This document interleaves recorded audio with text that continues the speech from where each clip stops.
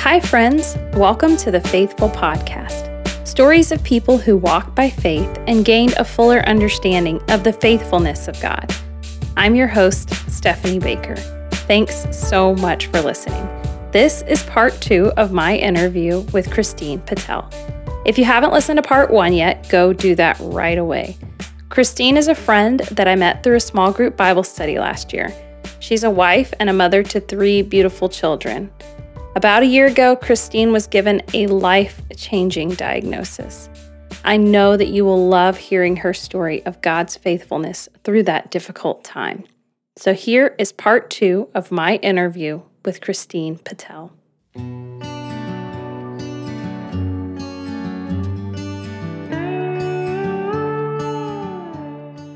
So, what do you feel like has been an unexpected blessing to come from this experience? So, like I said, I think one of the things that I've loved is that the people around me have been so incredibly supportive, just wanting to help, offering to bring meals. I know y'all brought meals for us. It was amazing. And even just praying, like that's been amazing, just having people pray over me. Yeah.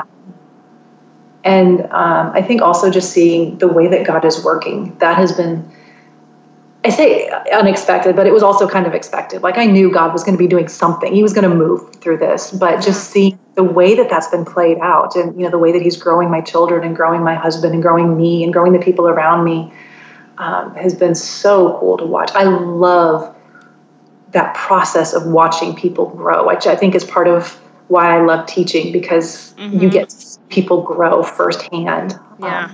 It's so cool. Well, what advice would you give people who may be dealing with like a life-altering condition? So I think for me, one of the biggest things, at least immediately, was just taking some time to grieve over whatever it is that you've lost. But don't plan on staying there forever. Yeah. You have to move forward. And when you're not, you got to ask God to help you to move forward. Like, okay, God, what's next? I can't live in grief forever. And, there are moments, of course, where you can go back and be like, wow, that's awful. But, I think it's important to not live there. And I think I kind of mentioned it before too, but just like staying away from Google in the very beginning. I think it's kind of jokey, but it's very serious. Like you really can work yourself into a frenzy. It really, really is. And I remember just in a day or two after being diagnosed and just looking at Google and crying, like, this is awful. Because that's what people like to get on the internet and talk about, the awful things. They don't like to talk about the good things. Yeah. And, quite honestly, since being diagnosed, there have been more good days than there have been bad. Oh, wow. But Google wouldn't have you believe that. And then I would also just add, like I said before, asking God to show you what it is that he wants you to learn from this experience, like how he wants you to grow, how he wants to use you. And just remember that, it's never about you. Like, God didn't put this in my path because of me. He put this in me because I have a cloud of witnesses around me that are watching to see what God's going to do, watching to see how faithful he is. That's a really cool thing. I don't need God to take away my MS to know how faithful he is. He's faithful regardless. Yeah. And I want people around me to see that God can be faithful despite the difficulty. Yeah. That's a lot like with Shadrach, Meshach, and Abednego. Like even if, we have a God who is able to do anything, he can rescue us. But even if, we're still going to serve him and we're not going to bow to, if, there was some way that you could renounce Christ and get rid of your MS, that's not even an option. That's because even the worst day with MS is better than the best day without Christ. Exactly. And I remember coming to that realization that, if I had to choose between having MS and no God, I'm sorry, I probably said that wrong. Having no MS. no MS and having God versus the opposite. Yeah, I got you. Yeah. Sorry. See, MS messes with my brain too. Like, it's funny because it has given me this like mild dyslexia now, and it's kind of funny, but it's not sometimes. Yeah. Well, I'm having the same kind of moment, so I think it's also being put on the spot sometimes that mixes up our brains. It's kind of funny. Yeah. It's funny too because I get lost so easily. Yeah. And, I use the map on my phone, even just driving around my own neighborhood. And I could be going south, but my map is facing north. And I'm like, wait a minute, where am I going? And then, we have this tracker thing on our phone where my husband can see where I am all the time. And so inevitably he's going to call me, are you lost? Yes. Well, I think that's profound, to be in that moment, to be in this situation and still saying that with as much confidence that I don't, that I wouldn't choose this path to walk, but I'm so thankful that if I have to do it, I have Jesus. So, what advice do you have for Christians who may want to support people around them dealing with a condition that may be similar to MS? I think it's really difficult, at least for me, to try to switch it around and be on the other side of having MS and being somebody who cares about a person with MS. Because a lot of times I don't know what I need. And, a lot of other times, what I need is not something that anybody can do.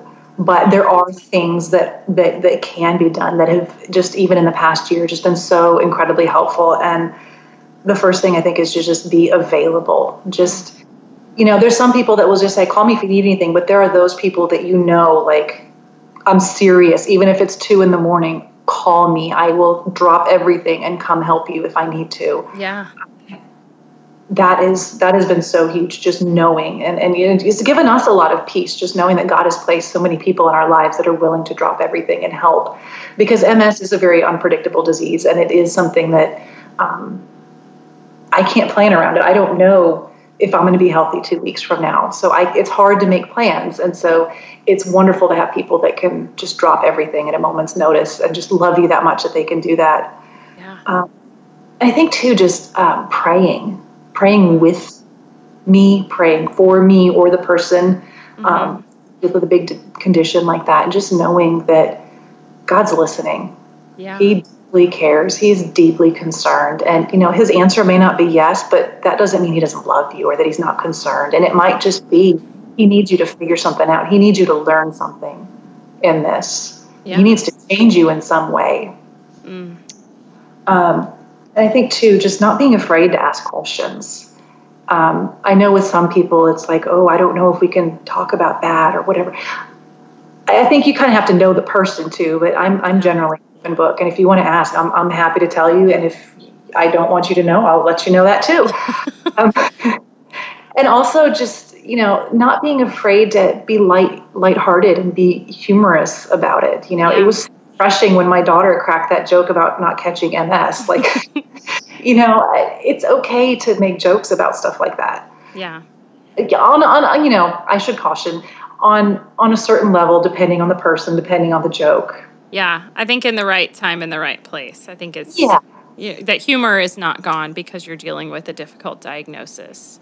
Yes, absolutely. Yeah, I think that's really good. So, I guess the takeaway would be, like you said, to offer to be available and not just make it an empty promise. And maybe even follow. Would you feel like somebody following up with you regularly, checking on you? How are you doing? Because I feel like that's kind of how you know who's serious, maybe, about helping out. Yeah. I love when people do that. They're like, hey, I haven't heard from you in a while. How are you feeling? And because there's times when I'm not going to reach out to every single person I know and tell them I'm having a hard time today. You're not going to post it on Facebook for everybody to know that you're dealing with a relapse. That's not something I would do. And I think most people either. And so just checking in periodically, how are you feeling? Or, how are you mentally and emotionally? And, that's one of the things that MS can do is it can affect your emotions. And Depression is very common among people with MS. It's a little bit funny. I heard this story about this woman who her MS has affected her emotions to where she laughs at everything. I say it's funny. It's a little bit funny, but a little bit not. Where she just laughs at the most inappropriate times. Her body knows to evoke emotional response, but laughter comes out all the time. And Poor woman. There's worse things that could come out. Yeah. But I think that might be a little entertaining at times. Other times, probably not so much. But yeah, that in your times online and like in these forums and whatever, have you come across like anything that's like a specifically Christian MS support group? I really haven't seen much. Okay. There's not a lot out there. I think in the last year, I've come across maybe 2-ish people. Oh, wow. Yeah. So not much. Mm-hmm. Yeah. Well, that seems like a pretty important, group to meet together, to people that are hopeful in the midst of a chronic illness and that have this, not just like, oh, God, life's going to be okay because I believe it's going to be okay, but because I have hope beyond this life. Right. It's not just, we're going to think happy thoughts and it's going to be okay, because I think people with MS especially know that that's not enough. Mm-hmm. So yeah, I think it is helpful and important for people to have an eternal kind of God kind of hope. Yeah. I saw something your husband posted not long ago on Facebook about you doing like a devotional time at meals with your kids. Can you tell me about that? Because I just think it's incredible. Yeah, so it's something that we've been doing actually for several years. But, it was different before the coronavirus stuff happened, because, like I said, my husband wouldn't always be home at dinner time, or, so-and-so would be off at, a friend's house or whatever. And so it wasn't always super regular, but we've always felt a very strong conviction about how it is our responsibility to equip our children mm-hmm. to go out into the world with their faith. It's not the church's responsibility to teach them everything they need to know. And we're not going to leave it to the world to teach them. We want them to be firm in their faith. We want them to know why they believe what they believe. And it's not like a super structured time. It's just, we're just all sitting around the table talking about whatever. Let's talk about the Bible. Let's talk about, what's going on in your world and how can we tie that back to the Bible. Let's talk about, sometimes it does get a little bit intense.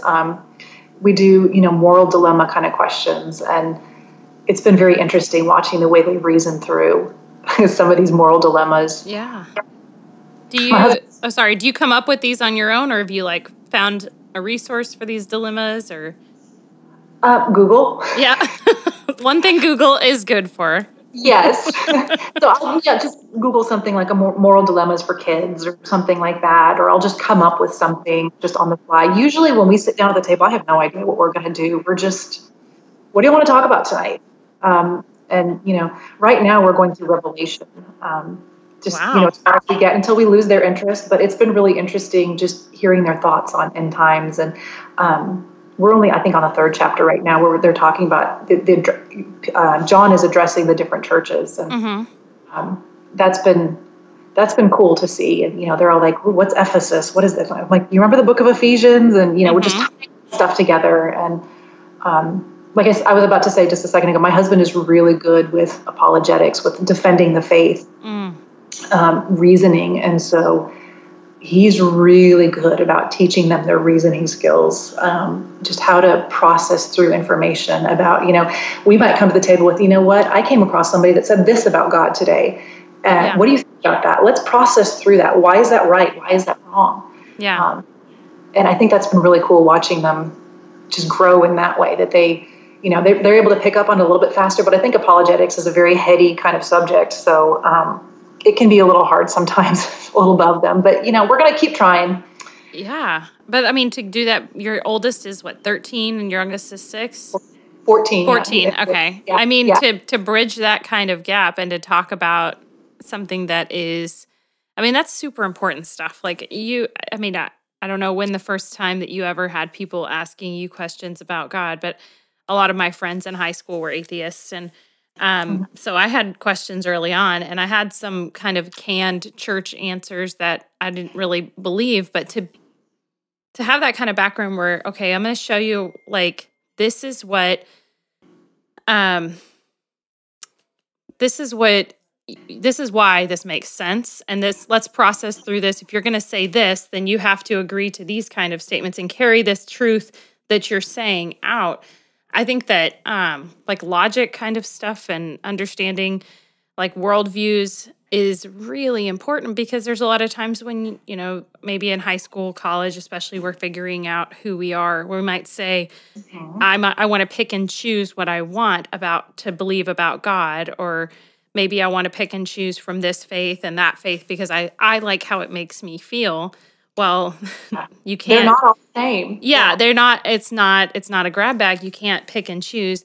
And you have a problem or you don't understand this thing about God. Well, that makes sense. There's a lot of things we're not going to understand about God. So let's process this and let's get to the root of it, or let's look at other scriptures and understand it in a safe environment. I think that's incredible, and something that, that's really inspiring to me, because, our table conversation at dinner is generally like, how was your day? Basic kind of stuff. And sometimes we have devotionals at that time, but I think that to make that commitment, is it an everyday thing? Just about. Sometimes I feel bad saying this, but sometimes, like, my husband and I will let the kids kind of make whatever, like, frozen dinners or whatever for dinner, and we'll go out and, like, get some, like, he'll bring some Tex-Mex take home, or we'll just eat that. So we don't always, the kids are like, hey. You guys enjoy your frozen pizza, and we're going to... And they're totally content until they see that we've got, chips and salsa. That's a good idea. You trick them. It's like the bait and switch. Like, look what you get. You get this wonderful thing that's kind of junky that you don't normally get, and we're going to have something special. Yeah, well, sometimes as grown-ups, especially being on lockdown like this, you have to have date nights. Mm-hmm. So we don't do it every single night, and sometimes we really do just sit around and talk about whatever. We are not at all structured or rigid about it. It's just, what do you want to learn about tonight? What do you want to talk about? And sometimes it is the Bible. Sometimes it's, so-and-so made me mad, and so we're going to talk about that. And there's not a lot of structure to it or anything. But I want to just make one point, going back to what you were saying about teaching apologetics. My husband Nick is very, this is his thing, and he's very passionate about it. And, he, like I said, when he first came to faith, he had to fight through a lot of things. And he became very good at arguing and seeing things from different points of view. When he went to law school, he's a lawyer. One of the things that used to kind of bug me at the time, but I think is so valuable, is that we would have, like, family over, mm-hmm. and when you have family over, you're all just, talking about whatever, and he would purposefully take a point of view that was completely contrary to his own, and defend it. And, he wouldn't tell anybody that he was doing it. And I remember one time, I don't remember what they were talking about, but my dad came to me one day and he was like, does he really believe that? And I was like, no. Why would you think that? He was like, well, he was saying this, and he had some really good arguments. And I was like, I think he's just trying to polish up on his arguing skills. But that was a very valuable exercise. And I think that also really helps. It's a great teaching tool for our kids, and even for me in, why do you believe that? And how can you see your way into believing that? And therefore, you're better able to defend your faith, mm-hmm. because you can see it from the other side. It's not an easy thing to do, but it's very valuable. Yeah, I think that's so smart to understand where people are coming from. In fact, as weird as it might sound to some people, I don't know where everybody's coming from as far as, like, defending your faith or whatever, or maybe even asking questions of other faiths. But whether we like it or not, a lot of different faiths teach that in, like, their equivalent of Sunday school, that they, mm-hmm. Their kids are learning that from an early age. They're learning to try and poke holes in a Christian faith or other faiths. And so, if we equip our kids and we don't tell them the answers that they need to regurgitate, but we have them learn to process. We have them learn to work through things and to ask questions of other people, making them sort of think about why they believe what they believe. I think that's so important for equipping our kids. I mean, like you said, the church can't do everything for them. Right. And I think that, the world has gotten itself into an interesting place where the idea of science is contradictory to the idea of God. So, I know probably everybody has heard people say, well, I believe in science. Well, why does that have to contradict God? But unfortunately, especially when you get into like institutes of higher learning, they kind of logic you out of God. They really do logic you out of God. And that's something that, Nick really likes speaking to high school students because they're right before that age. The world, I say, gets them. It's not like the boogeyman. They start teaching them how to reason their way into believing, quote unquote, in science. But, God is a reasonable God, and God is the author of science. So those are not contradictory terms. But I think that, it's just an interesting time that we live in where science and God are put out there to be so incompatible. Yeah. That's really, really good. You've inspired me. I think you and Nick should also write a book. This is my personal thought. You should write a little devotional type book, but it should be geared toward families in these kind of discussions. Just throwing that out there. That's, I don't know about the devotionals, but that has always been a dream of mine to write a book. Like I want to write a Bible study, write a book, write something. And I feel like, do it. With everything that I've been through, like I have a lot to say. Yeah. You can tell already. I have a lot to say. And I, like I said, I think having MS does kind of throw some kinks in that. I say in that, not specifically in the idea of writing, but just, my passion for teaching has to look a little bit different now that I have this diagnosis because, I can't plan to teach a 6 or 8 or 10 week or whatever Bible study because I don't know, how healthy I'm going to be. And I may not be able to be there to do that. So, I like the idea. But you could with a partner. Yeah, absolutely. That would be cool. I would come. Well, you live kind of far, but I would make a way. You can meet in the middle. Yeah, meet in the middle. But 6 feet apart. Yes.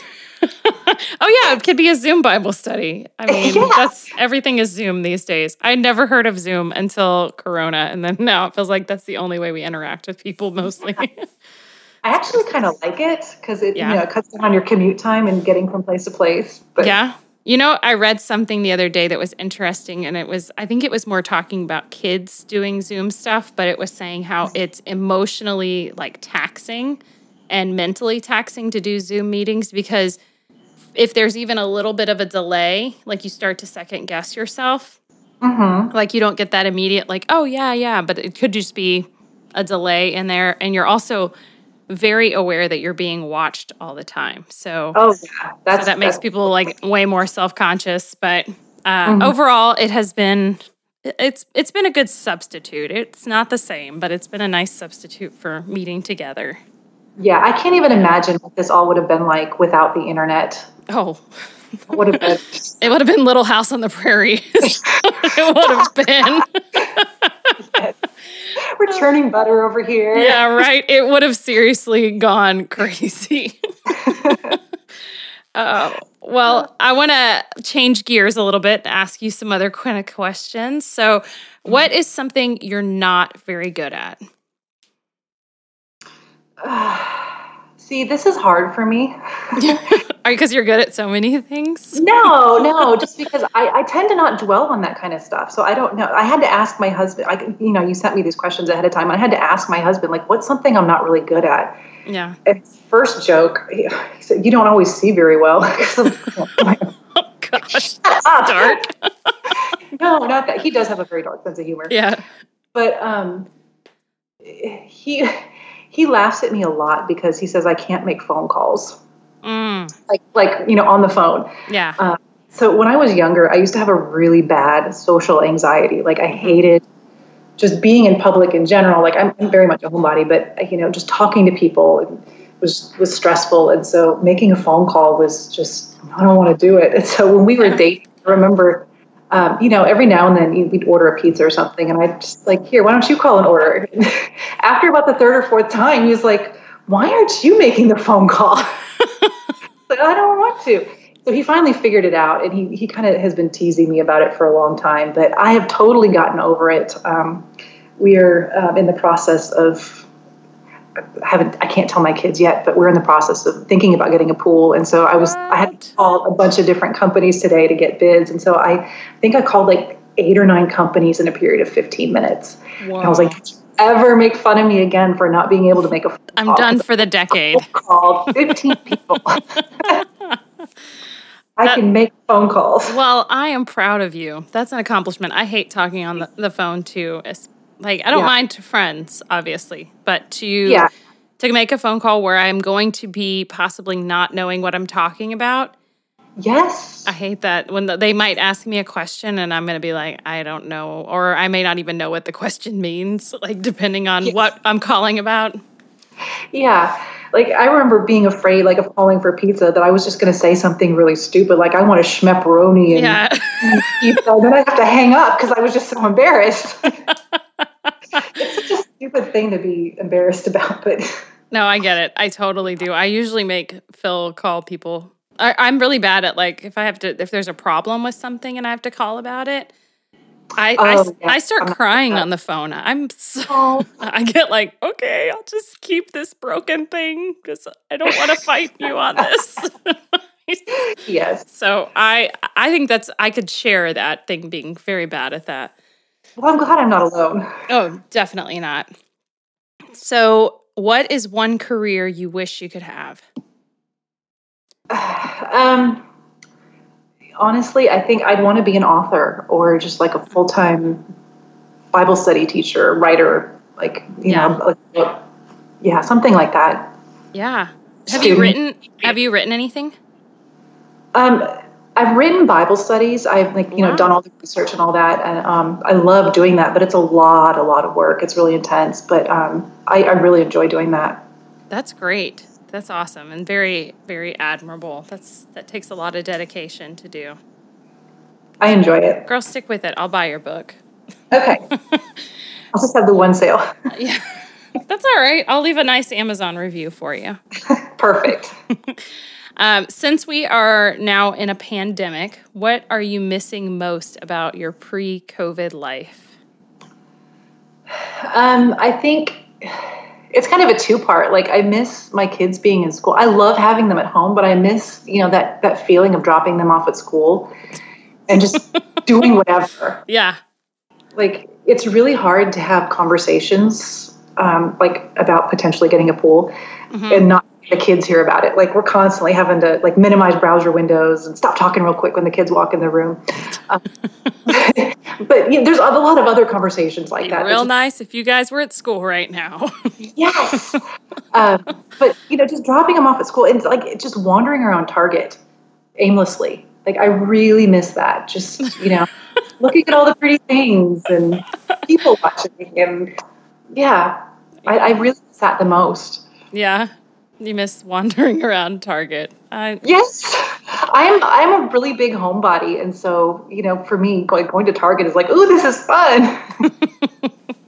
Oh, that's great. I love Target. I can't go in there because I go in for one thing and I come out and I literally will spend $100 on 4 or 5 items. And I'm like, no way does that math add up. That doesn't work. And then everything is like $16.99 and it sounds like a small amount. And then when you get taxes, you get 12 taxes. Yeah. It's not $16.99 anymore. It's a whole lot more, but yeah. Yeah. It's a tough store because you can go in there looking for a pair of kids' shoes and come out with batteries or something. Yes. And you can come out with a new lamp and bed sheets and You've decided you want to redecorate your whole bedroom now. It's dangerous for me. It's very dangerous. It is, yeah. Do you have any books, podcasts, TV recommendations for us? Actually, you know what? I have been listening to an audiobook. It's called Becoming Mrs. Lewis, and it's a really cool story about how C.S. Lewis met his wife, Joy Davidman Gresham. I knew a little bit about their story. I really love C.S. Lewis. Yeah. But this was a really cool, it was a fictionalized story, but the author did a wonderful job doing research on it. And it was just really cool watching the way God played out in their story and the way that he was very much involved. It was a cool story in that she was diagnosed with cancer. Wow. They got married when she was in a hospital bed. Oh, wow. I didn't Fighting know that. with cancer. And, there was a lot of prayers said over her, and he had asked to take her sickness away from her. And so his health started seriously declining, and she got another 4 years. And he wrote the book, A Grief Observed, her dying, which, I read that several years ago, and I just thought, wow, he really, really loved her. I thought that was a wonderful one. In terms of podcasts, yours is amazing. I love listening to yours. Oh, thank you. I'm glad to hear that. I really like Dallas Theological Seminary has a chapel podcast that they put out, and they always have the most interesting speakers. Like they will have they did one not long ago with I think it was at Veterans Day. They had this guy who was talking about Christianity in the military. They've had Messianic Jews and just people from all over, and they're just very interesting, and also very, very famous names. And then I like Russell Moore every now and then when I need a little spiritual spanking. Yeah. And then actually, my husband Nick, he's working on coming out with his own podcast. Oh, cool. I think it's so funny. He told me the other day. I feel bad laughing, but it's kind of funny. He's about to turn 40 now. And so he was telling me, I've accomplished nothing. Oh my gosh. Okay. Wow. It's a little melodramatic, but. Yeah. Well, he said, I really feel a strong calling toward teaching apologetics and making it accessible. And so he's going to be doing an apologetics podcast. I actually came up with the name Sensible Theism. Oh, I like that. Yeah, and so he's going to be gearing it toward just novices to faith, atheists, theists, whatever. That's awesome.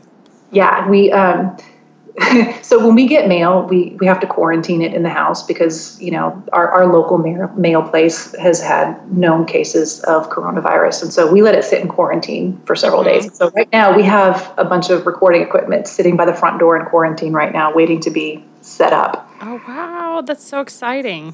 Yeah, he's just very much on fire about this, which I'm really excited. I'm looking forward to hearing it because he's a lot smarter than I am, and I really enjoy listening to him talk about theism and just the things of God and the way that he is so calm and rational about the way that he explains things. He doesn't, get upset and angry when people say things that tend to be a little bit inflammatory. He's very patient with people who have questions, which I think is so cool. I can't do that. That's awesome. He's an attorney, right? Yes, he is. Okay. Yeah. So what an incredible approach to things to go through an attorney's mind of like seeing all sides of things and trying to make a case for something. Yes. And you're building that case. I think that's like, to say that he's accomplished nothing, that's part of why I was like, you are a successful attorney. That's yes. To most people, that's an accomplishment, but I understand what he means. Like you have a passion that God has put in your heart, and he's not been able to fulfill that yet. And I think that's incredible. I'm excited to hear that. Any idea when that might be coming out? So the stuff is coming out of quarantine like tomorrow or the next day. Okay. I don't know when he's actually going to go and set it up. Okay. He does still have to work. Okay. And his work is very demanding, and I know that he's got a few little things here that he's got to work out here and there, and he kind of wants to plan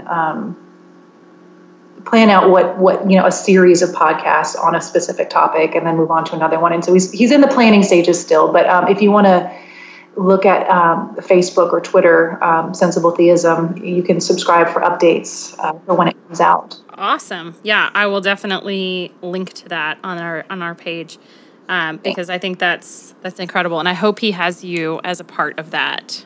I think that'll be I think that's awesome. I don't be able to contribute much, but Well, I think also, sometimes just having that other side coming in and asking some questions and maybe saying, okay, I see where you're coming from, but have you considered this or how this might relate? And, I think he's pretty similar in a lot of ways to my husband, and my husband he comes from a long line of attorneys, way back, and I think that is in his blood, and I think that he had not gone to the route of ministry, he would have been an attorney, but it's always building a case, and I am the worst at arguing with him. But a lot of times I can ask a question like, okay, I see what you're saying, and you see it like totally black and white, but here's this shade of gray that I'm seeing here. So I think that's where we kind of come in. Yeah, well, and that's, when he was in law school, he got suddenly so much better at arguing, and it was really hard for me. So I had to kind of step up my game a little bit. I'm still not as good as he is, but he can make a point, and it's frustrating. Like you were saying, he can say something, and I know that he's wrong. I just don't know why he's wrong or how he's wrong, but I know he's wrong. And he comes from the mindset of, I'm not wrong unless you can prove me wrong. Yeah, I know. And then I'm like, I shut down. I'm done. Yeah. But I think some people are just naturally gifted toward apologetics. And I am gifted toward teaching and other things, but not apologetics. I can understand it. I can follow the conversation, but I don't know that I could always do the best at participating. But you could also help in kind of bridging that gap between the really heady attorney side and then making it accessible for people. So I think that's where that's the gifting of a teacher, is to make things accessible. Yeah, absolutely. So I hope you get to be a part of it, because I think it's awesome to watch husbands and wives kind of partner up with some things, and even if it's mostly his, to see you kind of make some guest appearances. I'm fighting for that. I'm all about that.